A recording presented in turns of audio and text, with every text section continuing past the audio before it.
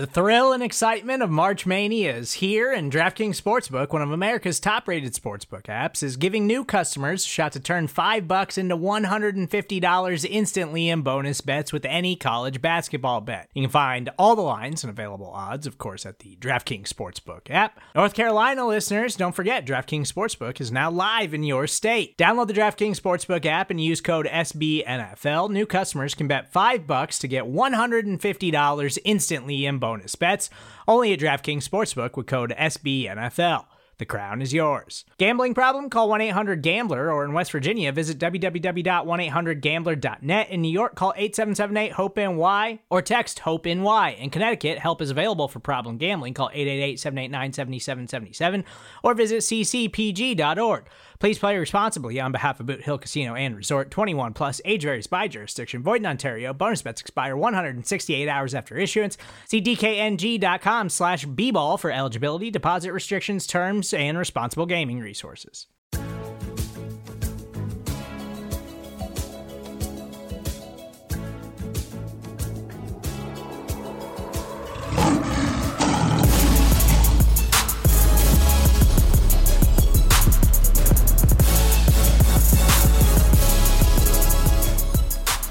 Welcome to First Bite, our Detroit Lions midweek podcast, breaking down the Lions' upcoming matchup. It's week 3. It's Vikings week.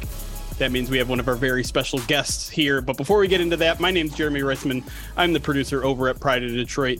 You can find me at Detroit Online on Twitter. With me, as always, co-hosting First Bite is senior editor, senior elder.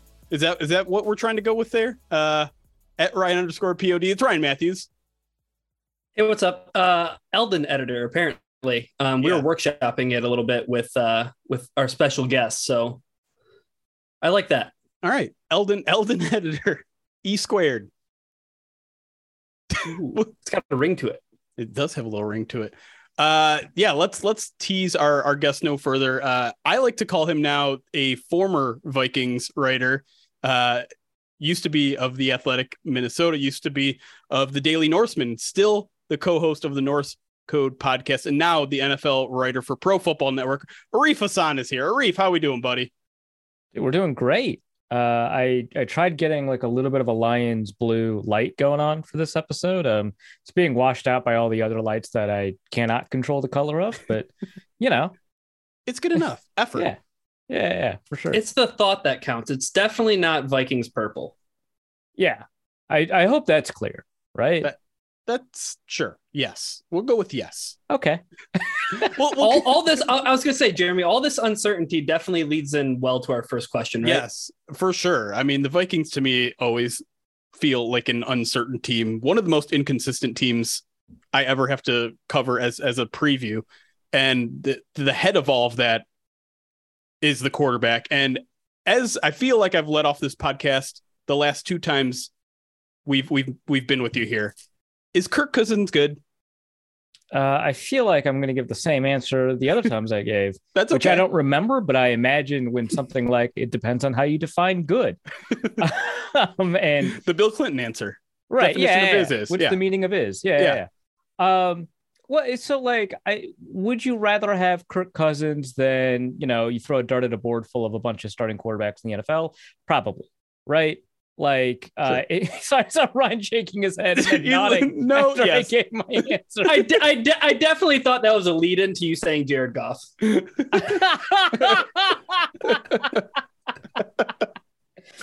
I mean, I think so, but we can have a Jared Goff discussion later. So now he's pouting. I'm sorry. But, I think that he's better than the average NFL quarterback. I think that if you put a good team around him, he's going to do more than most quarterbacks if you put a good team around them. I think that the contract demands that he has put together are very savvy on his part, but kind of mitigate this discussion, right? Kind of make it difficult for you to say that he's worth, the money, which is not really the case for really high-level quarterbacks. But usually when we say good, we don't mean 13th best quarterback in the NFL or something like that, right? We mean, which I don't even know if he is, right? He's like a bunch of rankings have him as like 15th, right? We usually mean like a top 8 quarterback, and then like elite's like a top 4 quarterback or something, right? And so I don't think he's a top 8 quarterback, especially in the current quarterback environment where there are so many good, interesting, intriguing options. I don't know that he's that, but certainly you'd rather have him on your team than a random starting quarterback. Okay, I'll take that. Yeah. Okay, yeah, It seems what you've said before, I think. Sure, hopefully. yeah. Someone do some digging. Right. And just mash up all Get of these Arif's receipts, answers. man. Yeah. If they like say it the same cadence, the same words, that'd be perfect.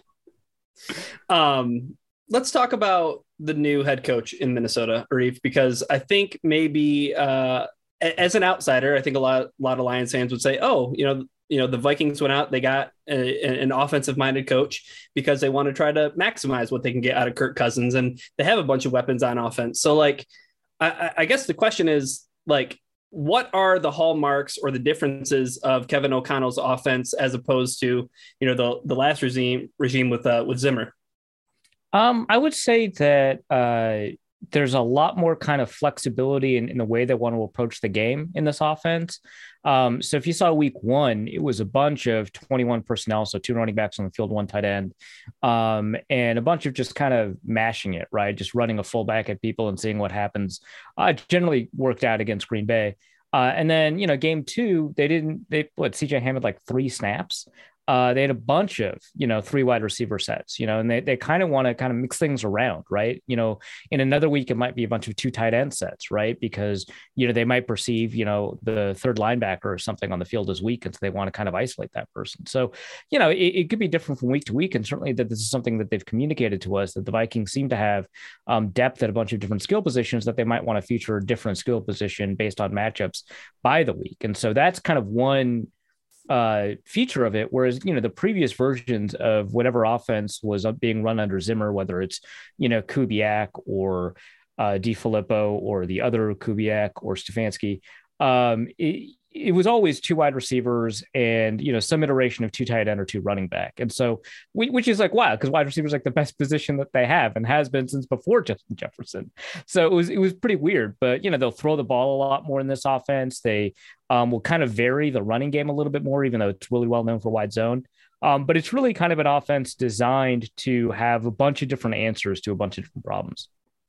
Well, we saw kind of like vastly different performances out of that offense between week 1 and week 2. Is that the result of, it sounds like that can be kind of complicated, right? To kind of have such a amorphous offense that can be so many different things. Is this just, early getting settled with the scheme stuff, or was the game plan maybe just off in week 2? Yeah, I think the game plan was mostly just off. I think that this approach is a pretty good one to have, and I don't think by itself the approach has led to confusion, because Kirk's reads should not be all that different, right? Like whether it's the fullback running the route or wide receiver running the route, if that guy is open, you should probably throw it to him, right? it's like suddenly he like sees like dreadlocks and he's like, oh, I have no idea what to do here. That's not CJ Ham. What's going on? Right? Like that's not what's happening.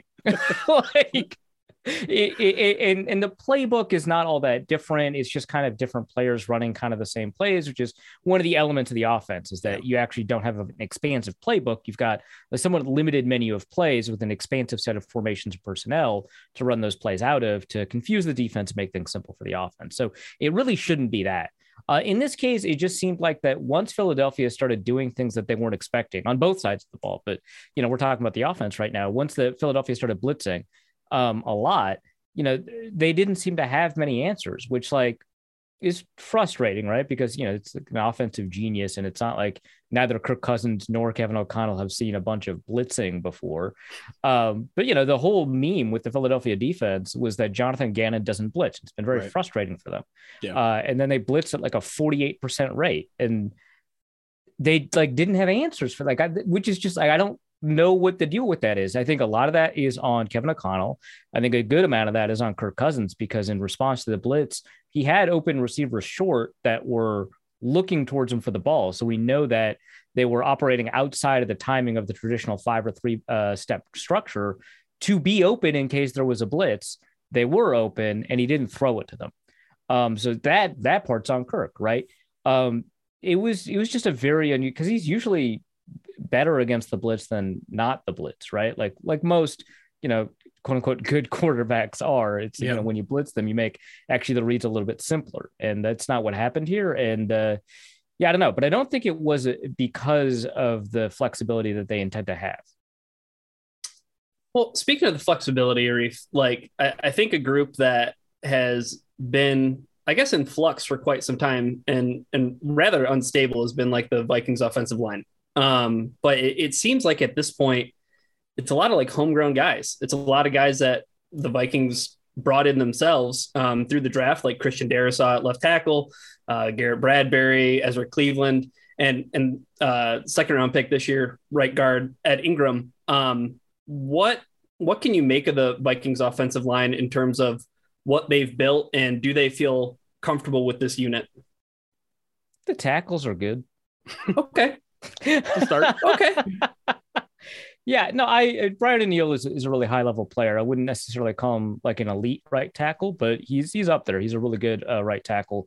At left tackle, Christian Darrisaw has had a little bit of struggle this year thus far, but mostly has been putting in good performances. And so that is a position that they're fairly confident in. It's the interior where you have a lot of questions. Ezra Cleveland is probably their best interior player right now, and he's done a pretty decent job. Maybe not as good of a job as some fans were expecting, but I think he's mostly an average guard.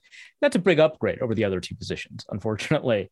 Garrett Bradbury, fairly well known at this point that he's struggled a lot as a center. I think that places that rank centers don't like him. He might be 32nd of 32, maybe 33 of 33, maybe 34 of 34. Depends on the year. Good doing depth. The rankings. Good depth. Yeah. And so that's who he is. And then, occasionally they'll bench him for somebody like Mason Cole, also a 32 of 33 player. So, it's not been great. And then Ed Ingram is a rookie, and some rookies come out of the gate, playing really well. I remember Jonah Jackson played pretty well his rookie year. But some rookies don't. And Ed Ingram is in that second category right now. We don't know if he'll get out of that and be a good player. But for now, he's struggling. He especially struggled against Green Bay, but he didn't, do the world's best job against Philadelphia either. And it's creating some issues both in the run game and in the passing game. Well, I just a quick follow up to that. Like Ed Ingram, like drafting a guard in the second round is sometimes, that can be construed as being a tad bit high for a guard. So like, was the onus on drafting a guard like that to really stabilize the run game, or just they were really concerned about, pass protection and things like that? I think that they were worried that they didn't have strength in the middle, right? Because Garrett Bradbury suffers against power. There's a lot of fairly powerful defensive linemen in the division. And having help for Bradbury, having a little bit of power up front, I think was meant to be some sort of kind of restitution for that particular issue. And so, he was meant to be kind of an all-rounder, maybe a little bit better in the run game, although given how much movement there is in the run game, it's not as if, he's a specialist in the type of running that they do. He's meant to be more of an all-rounder that had strength, that had the ability to kind of help out. And for right now, it looks like he's getting a little bit lost, right? Like in terms of assignment or technique, or not getting his hands in the right spot. We'll see. As far as like drafting him pretty high, the consensus was that he was overdrafted by a fair amount. The problem is it's really difficult to figure out why, because he's got some red flags in his background. I don't want to go into too much detail here, but he was ranked at like past 100 on the consensus big board, which is a big board put together of 100, or I shouldn't say 100, 80 different industry experts in different boards. And it was pretty rare for him to be ranked in the top 64, and he was drafted, I believe, with like 66th. I don't know. That doesn't sound like a second round pick, so maybe 63rd. I don't know. I think it was like 50 something. Sure, 59th. Yeah. Actually, that's probably correct. Actually, but yeah, he certainly wasn't consistently ranked in the 50s or the 60s. When I took a look at the film and did my baby analysis of how good of a player he is, I felt that he was on film maybe a third round pick, and then based off of kind of the concerns about his background would drop a little bit further. So that was a big surprise for me when they drafted him, especially when there were other higher rated players left on the board. So it was a bit of a surprise. Obviously, they prioritized some of the things that they did. In talking about him, they did not do a remarkable job selling him on the night of the draft. They're like, yeah, we got our film guy to look at it. And whenever he likes a guy, he says, this guy is a dancing bear because he's got light feet. And but he's he's really strong and all that. It's a classic scouting term. Sure. And then the general manager went on to say, yeah, and he forgot to say it about this guy. And then I asked, and he's like, oh yeah, him too. And I was like, you didn't like have to say that, man. You could have just left it there. Fair enough.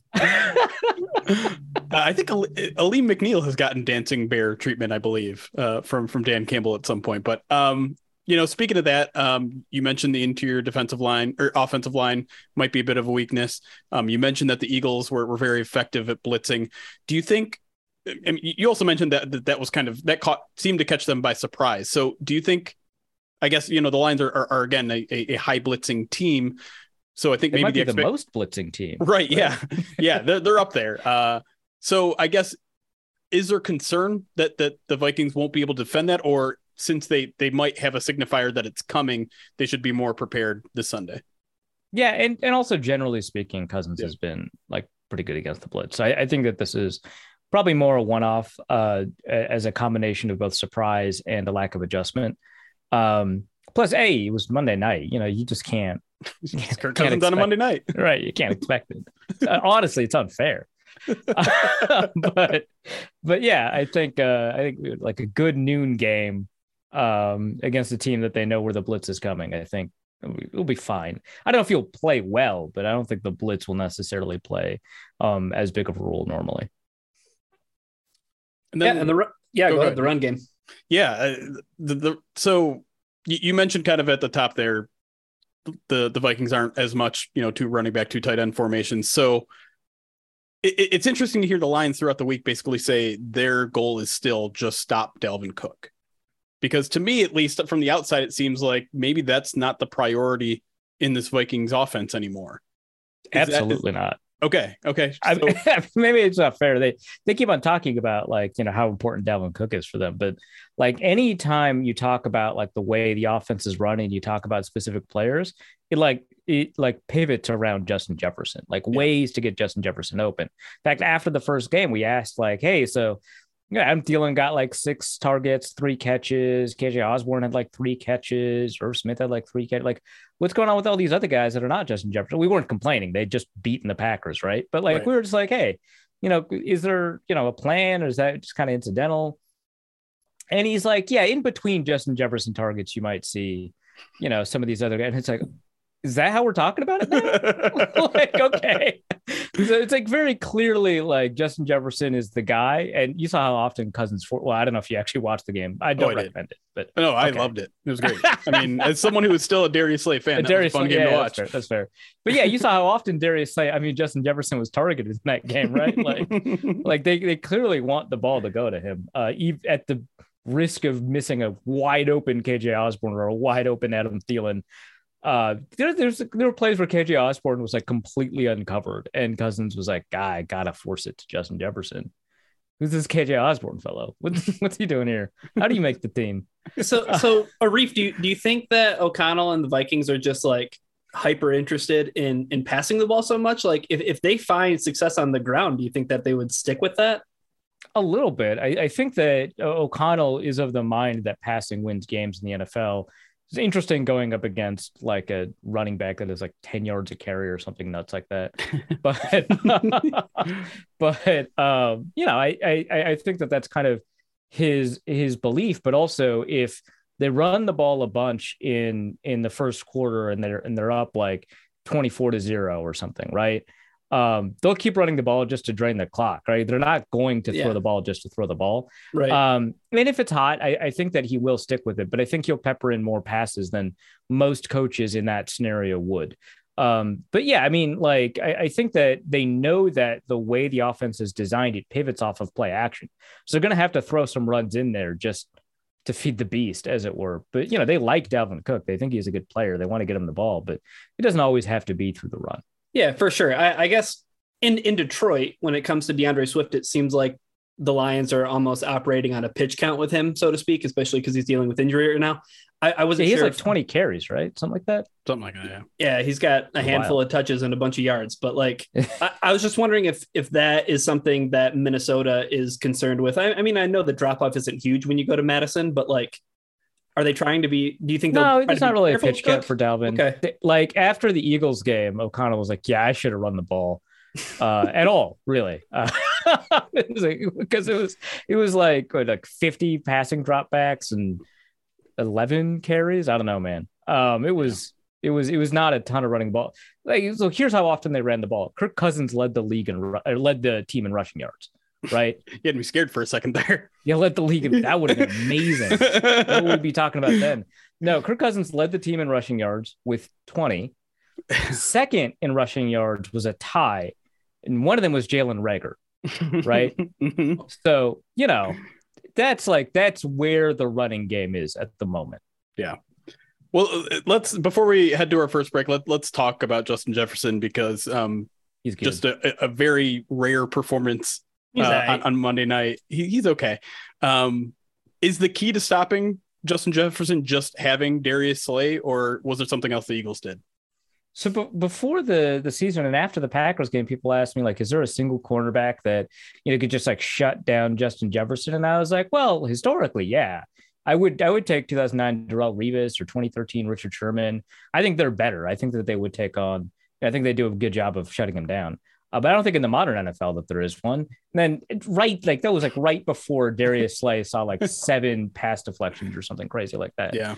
But I mean, he did have safety help up the top, which allowed him to shift his leverage and stuff like that. So it wasn't like quite Revis Island type behavior. But I don't really think a one-on-one matchup with a really highly talented cornerback. And I know the Detroit Lions run tons of man coverage. So, but I don't think a one-on-one matchup with a talented cornerback is going to be what stops it. Like, I think it's a combination of the pressure Cousins saw.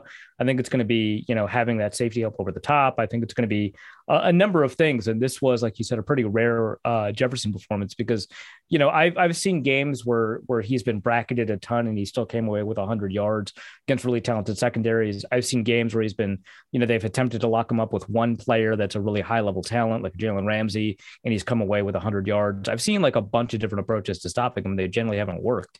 I think, again, the solution might be to play a primetime game, right? Like that's not our specialty. Maybe that second one. Maybe we can get that one flexed. Right. Yeah, exactly. Real quick, just for the Justin Jefferson thing, I feel like I saw so many Vikings fans on Twitter in week 1 just reveling in the fact that, oh my God, Justin Jefferson getting schemed open. What a concept. Like, is there something special about Kevin O'Connell's offense where it's like, oh, like that's what Cooper Kupp was doing a year ago, where he's just, the Triple Crown winner? A little bit. Yeah. So one thing that's like really cool when you're talking to like a really smart offensive mind like Kevin O'Connell is the way they talk about designing plays isn't just like, hey, you can stress a zone by putting, a receiver in this seam, a receiver in this seam, and then, that creates a conflict defender and that moves them. They've got like a pretty good understanding of what happens before the throw, what happens after the throw, where those players are going to be within the timing of that offense. And so when you look at some of these Cooper Kupp plays where he's getting like 80 yards and a lot of it comes after the catch, there is an intention of putting your receivers in a place to block for yards after the catch within the timing of the concept. So they know not only where the defenders are going to be based off of the conflict, but they know exactly where the receivers are going to be and what angles they'll be facing, right? When that catch is supposed to happen. And, assuming that the timing of the offense is working out well, they're in positions where the defenders are just like out of their angles to be able to tackle after the catch, which is not something you see a lot of in offensive breakdowns where, you say, hey, they're playing this coverage and you're playing this play, and this play is good against this coverage because it puts more receivers in an area where there's not enough defenders, or you're clearing out the cover 3 receiver with a post route and you're putting a receiver underneath, like a sail concept against cover 3 or something. And that's like nice, right? You should do that, right? But there's like an additional layer of, hey, we know exactly what's going to happen after the play because when we drill it, this is where all the players are, where their bodies are turned and what that looks like. So there is something to scheming Justin Jefferson, not just open, but for after catch yards that is really exciting that I just don't see a ton of breakdowns of. It's really cool. All right. Well, that's something to look forward to. Let's yeah. If you're a Lions fan, get ready really for Justin Jefferson. Really excited about that. I mean, Amani Oruwariye is back. probably. Hey, Don't Do try you to think be that he's going to be person. the one that, because like that matchup has not historically gone well for him? no, I mean, I don't think Jeff Okudah is necessarily CB1, but he's much closer to it than I think Amani is. And they typically play sides too. And with the amount that they move Justin Jefferson around, I don't know how that works. And They moved him around week 1. Week 2 is not so much static picture. Yeah, it was very annoying. Yeah, and Aaron Glenn talked about it a little bit today, and the challenges of defending a guy where they move around that much. And he basically said, like, I just have to make sure that there's not a big mismatch. And I don't know how you do that with a guy like Justin Jefferson without bracketing him wherever he goes. And there's not, again, like it's not a great plan when I think, the Vikings have a lot of weapons, even if they're not utilizing them as much as they have in the past.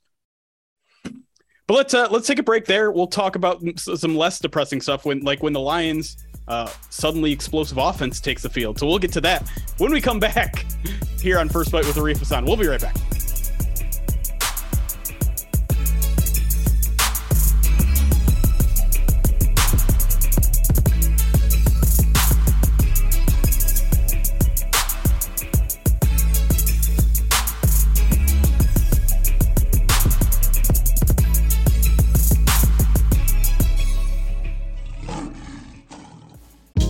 Hey, this is Scott Galloway, author, professor, entrepreneur, and most importantly, host of the Prop G podcast. We got a special series running on right now called The Future of Work, where I answer all your questions on, surprise, the future of work.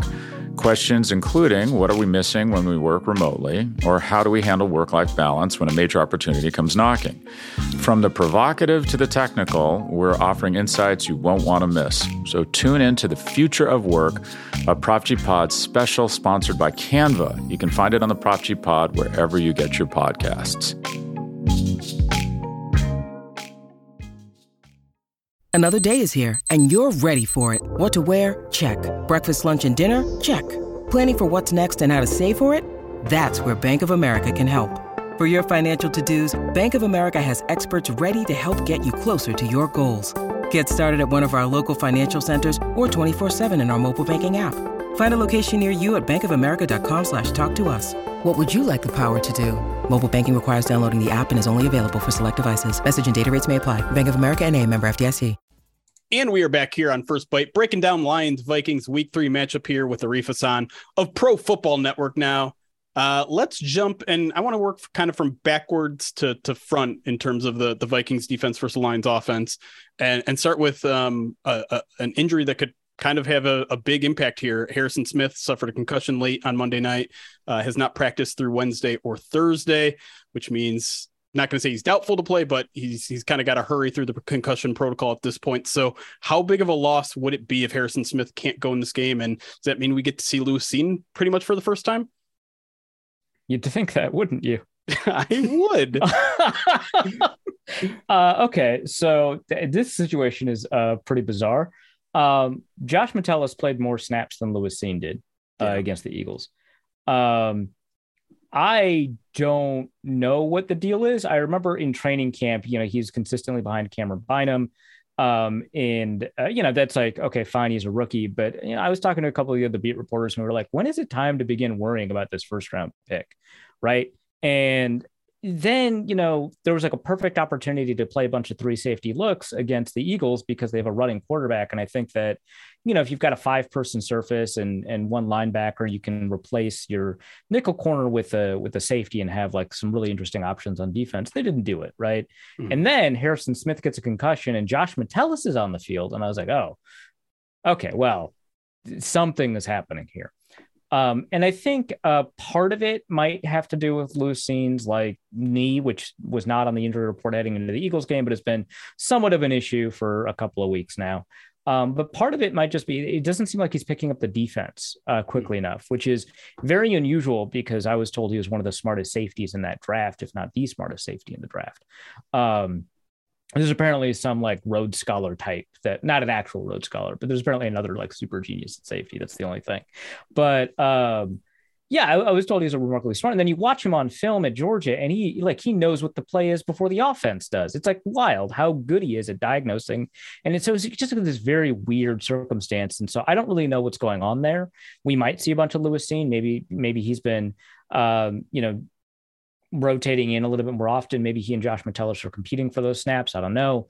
But it was interesting to see that it was Josh Metellus out there. Now, obviously, if Harrison Smith clears concussion protocol like Saturday night, right, he's going to be they're not going to oh, Harrison Smith wasn't part of the game plan, whatever. Like, he's just going to be in there, right? But, if that doesn't happen, I think that's going to be a somewhat significant problem for the Vikings, apparently, especially now that the Lions have the best receiver in the NFL now suddenly. So that's a joke. I don't believe that at all. I wish you would have validated it, Arif, but it's okay. Even though okay, how about this? Combined, DeAndre Swift and Amon-Ra St. Brown have more yards from scrimmage than any other receiver running back pair in the NFL. That sounds cool, right? Hey, yeah, there you go. Back in our good graces, Arif. Okay, we can move forward with this podcast. So, at cornerback. Okay. Cameron Dantzler, former 3rd-round pick, and Patrick Peterson, who has just turned 30, I heard. Happy birthday. Yeah. Eternally 29, Patrick Peterson. But in the Eagles game, eternally 24-year-old Matthew Stafford, right? That's right. I know. Hey, he's got that baby face and he's got Little Caesars money now. It's so funny how he becomes a Little Caesars ad dude as soon as he leaves Detroit. He just wasn't big enough for a Detroit brand until he won a Super Bowl. He didn't want to step on the toes of Detroit style pizza. I get it. Man, God, guys, you want to just riff on this for the next 15 minutes? But no, I do want to talk about the Vikings secondary and their cornerback specifically, because in the Eagles game, Arif, I'm making sure that I'm getting these stats correct, but Cameron Dantzler allowed 5 of 8 catches for just 31 yards versus the Eagles, and everyone else in the Viking secondary was 16 for 16, 205 yards. So is Dantzler the only guy that can be trusted back there, or what's going on with the Vikings secondary? So here's the secret, not actually a secret. Dantzler got benched in the Eagles game. Okay. This is not the coaches making a mistake. This is PFF misassigning some of these mistakes. Oh, okay. Which I love PFF, right? I don't want to this is just a thing that happens. Sometimes these assignments are difficult. But I know for a fact, for example, that the Quez Watkins touchdown, the 56-yarder, I think it was 56 yards. Again, I'm not very great at memorizing the specifics of numbers, even though I'm an analytics guy. That one was on Cameron Dantzler, who bit on the sail route, and it should have been Cameron Bynum taking on the sail route, with Kendricks being a little bit later to pass him on. Then Cameron Bynum taking on Quez Watkins on the deep route. That should have been Dantzler on the deep route. And so that 56 yarders on Dantzler. He also made another mistake. He passed off Ertz, I think. It was an in-breaking route. He passed off Ertz or some other player to nobody. Or Goddard, right? Yeah, it was Sorry, Ertz doesn't even. Yeah. What a duo that was. Rip. Right.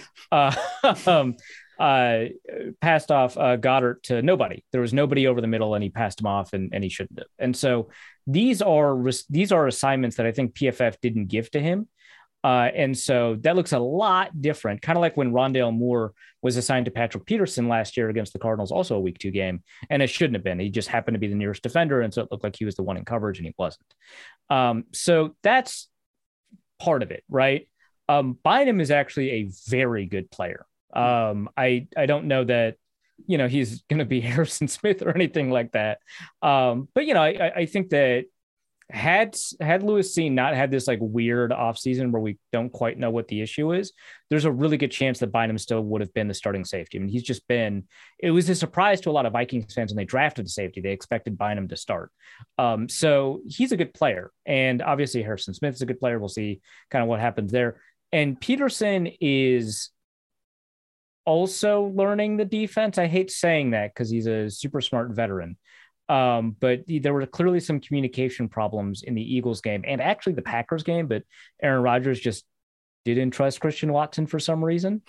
And so a couple of open looks that Watson had, he didn't get the reception when Patrick Peterson was in coverage. And so there was some issues there, but Peterson is fundamentally good play. He just hasn't really played off coverage at all in his career. And now he's doing it, and it's apparently an adjustment. So once that gets figured out, I'm sure that he'll continue to play at a pretty good level, not like an elite level, not like what we associate with Patrick Peterson. But, this is a defense that's better suited to what his current physical skill set is. And once it gets acclimated to that, I think he'll continue to be a pretty high level player. But I think that the rest of the secondary is a little bit better than those numbers give it credit for. And Cameron Dancer is not quite as good as this. I mean, he did have a drive, though. There was one drive where he was just 3 plays in a row killing it, right? Yeah. Like, I don't want to take that away.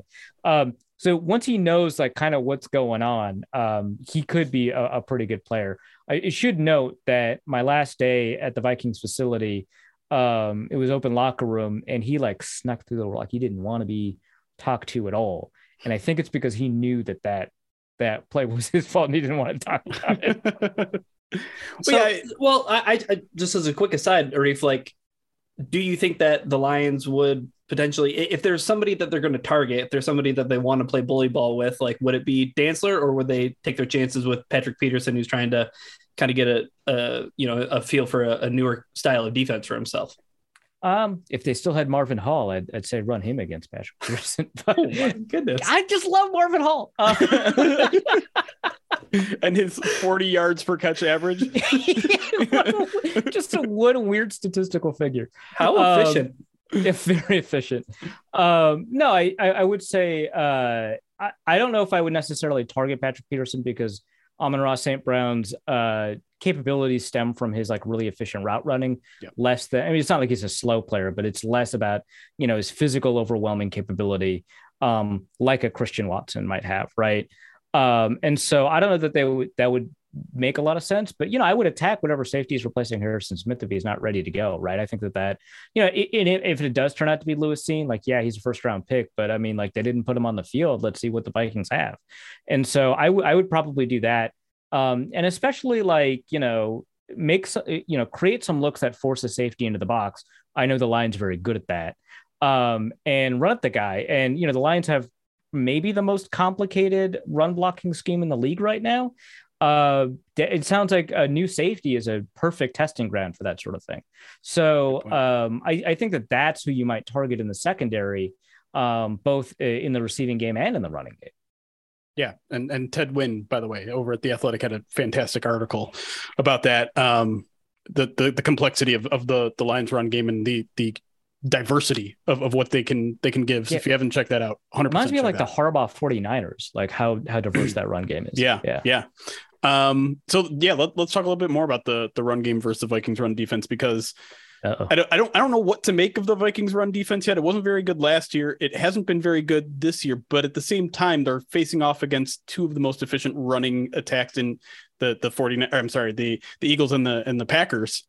So how much of that is just bad matchups against good teams, and how much of that is the Vikings run defense? How much of that is they are the most efficient because they played against the Vikings? Right. But I mean, even going back to last year, the Eagles and the Packers.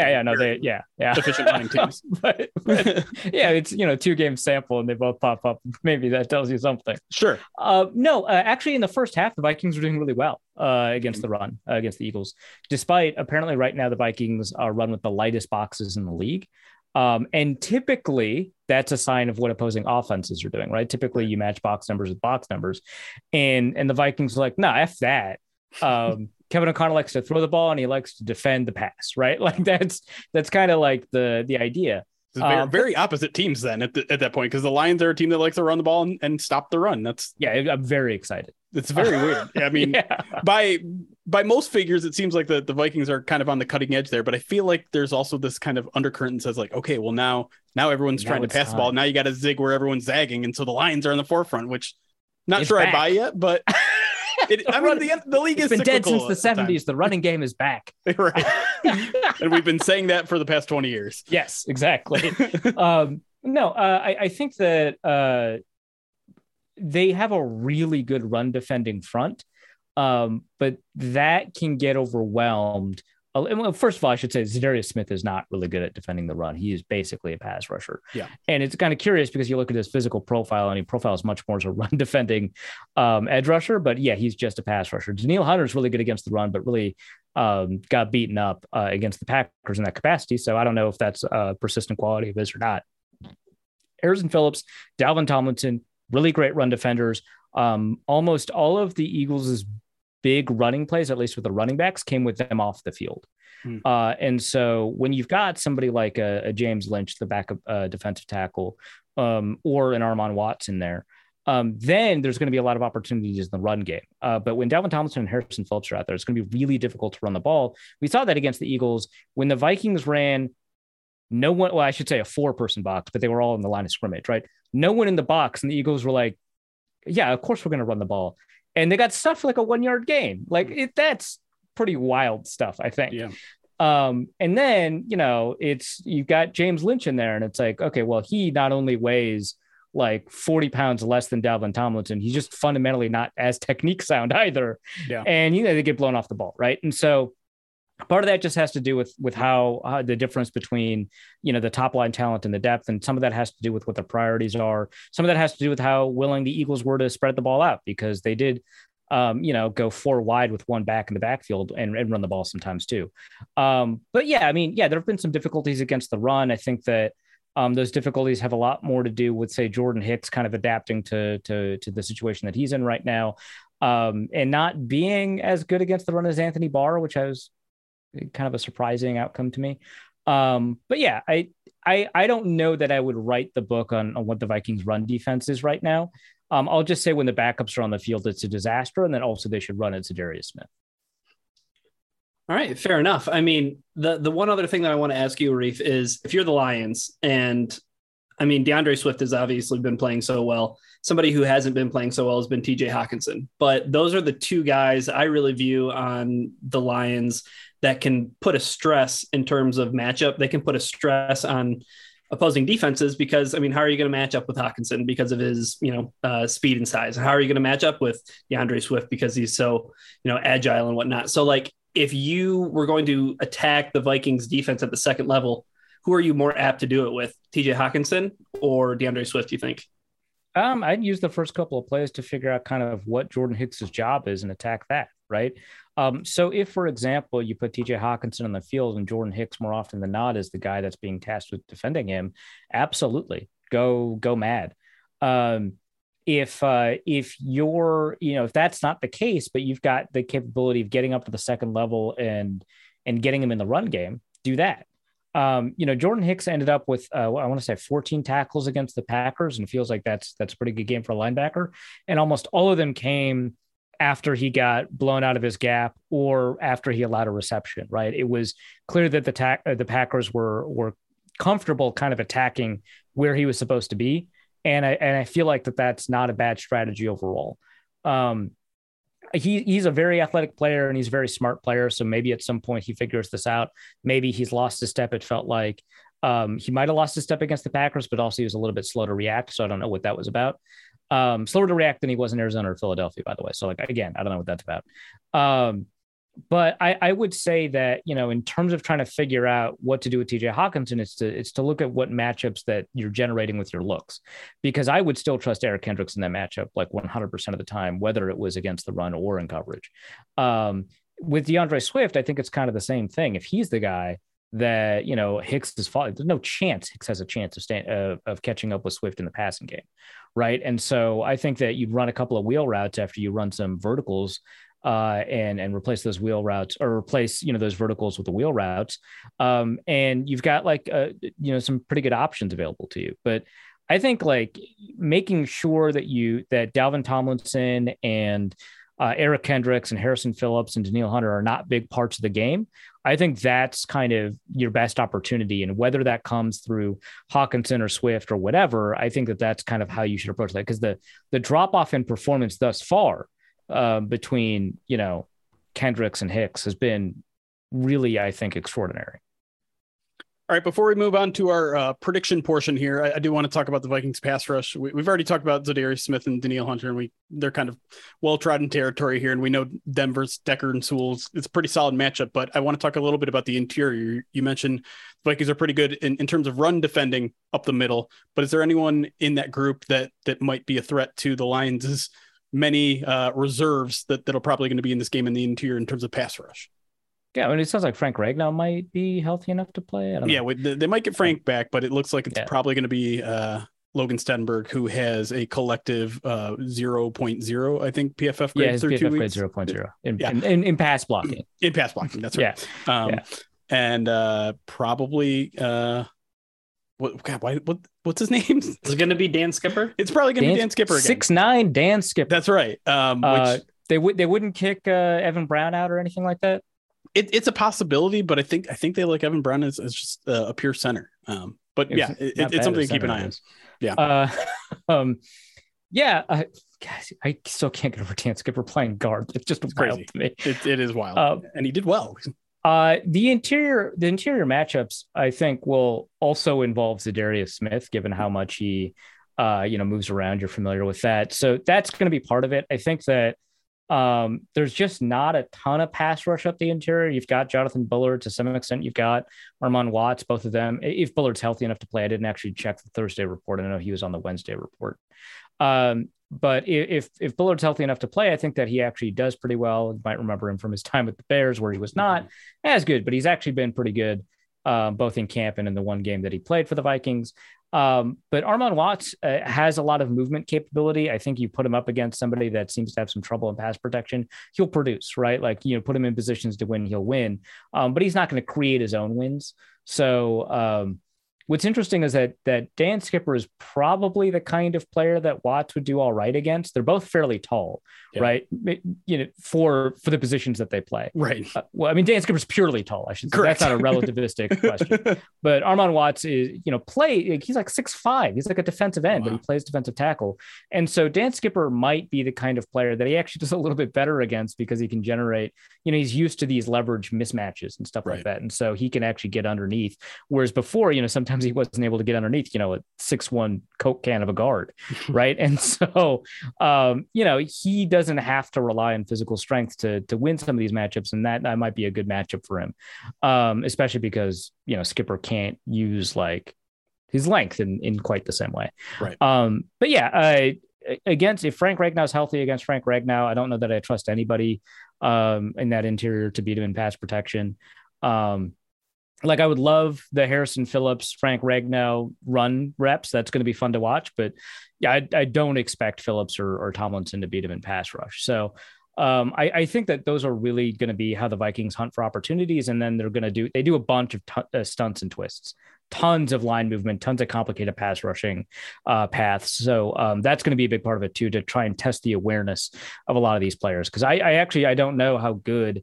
I assume Stenberg is bad at picking up stunts and blitzes, but I don't know how good Dan Skipper is at that sort of communication. So we'll see about that. Yeah. And I mean, the fact that they're just shuffling as many guys as they have been through the first couple of weeks of the season is going to obviously affect that chemistry. But let's get into our final segment here. The thing we call One Thing We Think We Know About the Game, where you make a prediction about any part of the game. Doesn't have to be the score, doesn't have to be the winner, just any part of the game. Ryan, I feel like we've been doing pretty good on these so far this year. I can't remember. I think you hit last week, didn't you? I did not. I did not come close. Just kidding. Yeah. I said 5 total turnovers from That's the right. quarterbacks. You were not close at all. I don't think that was an awful number to throw out for a Jared Goff Carson Wentz game. Yeah, I mean, I get it. Here we go with the Jared Goff hate again. Draft class rematch, yeah, for sure. No, there's a bunch of bad blood, obviously. I know, there's just an ongoing meme that Ryan hates Jared Goff because he thought he didn't play well in the first half, which he didn't. But anyway, that's one of the reasons. The other reation is because I'm jealous of his fiance. Somebody told me that. Yeah. Okay. That video was adorable. The Korea, it's their first win. Oh, they're so cute. Yeah, the little phone, she gets to see it happen. It's so funny that she's on the beach and all of us in Michigan have been surrounded by sub-zero temperatures. She's doing her job. No. It's just she's celebrating his first win on the beach, and we're just huddled. That is a pretty good way to celebrate. It's December, and it's okay. Wearing Vikings monkey off their back. I want to point out. Yeah. Wow. I mean, she doesn't get to pick. I mean, she's a model, right? The clothes are supplied for her, but still wearing Vikings colors. Great analysis there from Marie. So I'm 1-1 basically. You're 1-1. We'll call it. Okay. Let's try to make it 2-1 like Lions here. All right. What's the one thing you think you know about week 3 Lions versus Vikings?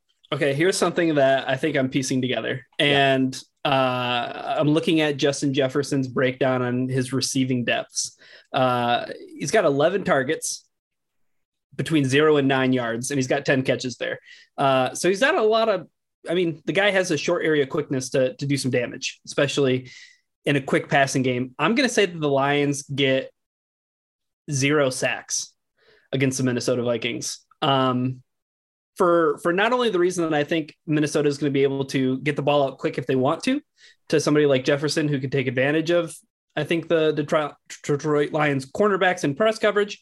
But I think the other thing too, that's big and kind of understated, no John Kaminsky, who leads the team in pressures. So, Aiden Hutchinson still dealing with the Charlie horse.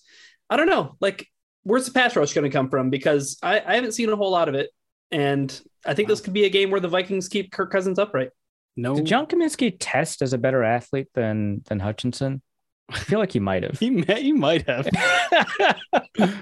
Maybe relative to his size too. If we can pull up some RAS numbers, yeah. But no trust in Julian Okwara or Austin Bryant then, huh? Oh yeah, I'm on a Lions podcast. RAS numbers are huge here, right? That's right. Yeah. Hell yeah, brother. Unofficial sponsor. All right. I'm going to throw it to you next, Arif. What is the one thing you think you know about Lions Vikings? Yeah, I think I know that Justin Jefferson's going over 100. Which, given his career averages, maybe that's not actually a bold prediction. He is kind of 100 yard a game guy. We like to go bold on these, but you don't have to go bold. Yeah, but it's the fun. The name of the segment is the one thing you think you know. It's supposed to be a confident prediction. Let me change the color to purple real quick. Okay. All right. Yeah.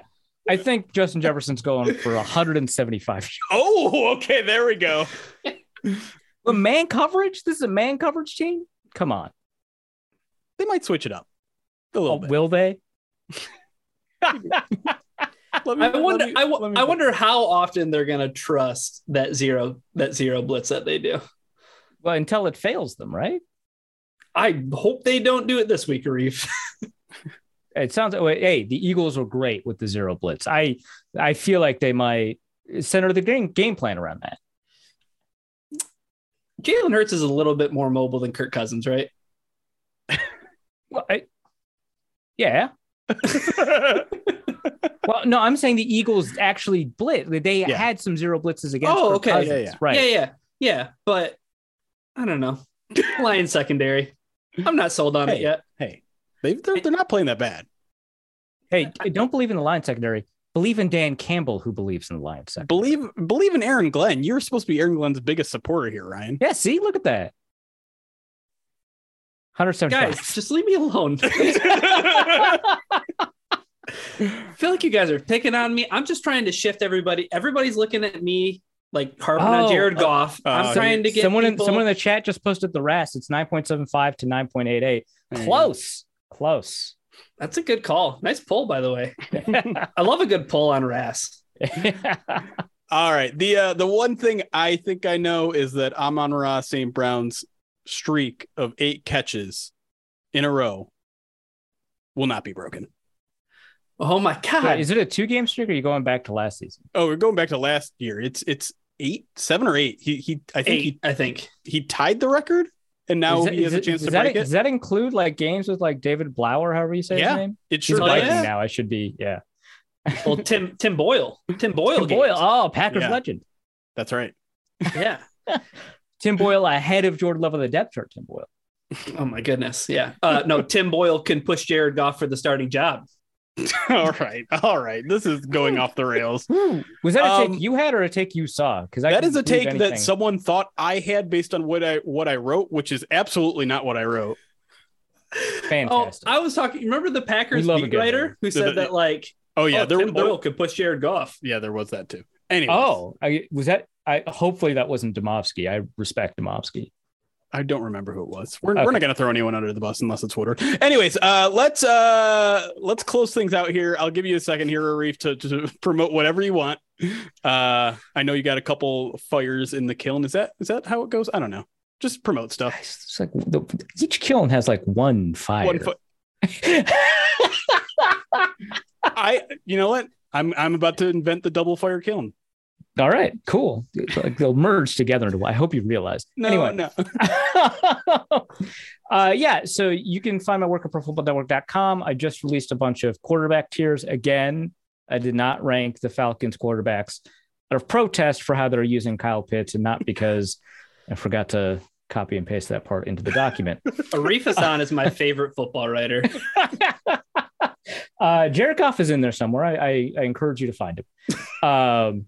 I also wrote about Christian Kirk and how he's making everybody who made fun of the contract look bad right now. It was actually going to be a piece that also included Amon-Ra St. Brown and Noah Brown, but I didn't have enough time, and I wanted I was going to be able to see Amon-Ra St. Brown in person anyway, so maybe I can just write a piece dedicated to him. Either way, both those pieces are up right now at ProFootballNetwork.com. You can check them out. I'm going to have Jeremy on Norse Code in a little bit, and then I'm going to get to make fun of the Lions for real in front of a Vikings friendly audience. So, check that out. And then if you wanted to get mad at me, you could do me after that gets released for sure. Perfect. Well, Reef, appreciate you joining us. Congratulations, by the way, again on the new gig. If I can take a minute and actually be sincere on this podcast, you deserve it. You've long been one of our favorite guests here, and yeah, I'm always happy to see good people go good places. I really appreciate that, man. Thanks a lot. And appreciate everyone listening. Appreciate Ryan for being here, and all the live audience, and those of you listening in the podcast. Thank you for listening. We will do our post-game podcast here live on Twitch, twitch.tv/Pride of Detroit. You can always find us on any of your podcast platforms as well. But until next time, thank you for watching. It's chaos. Be kind.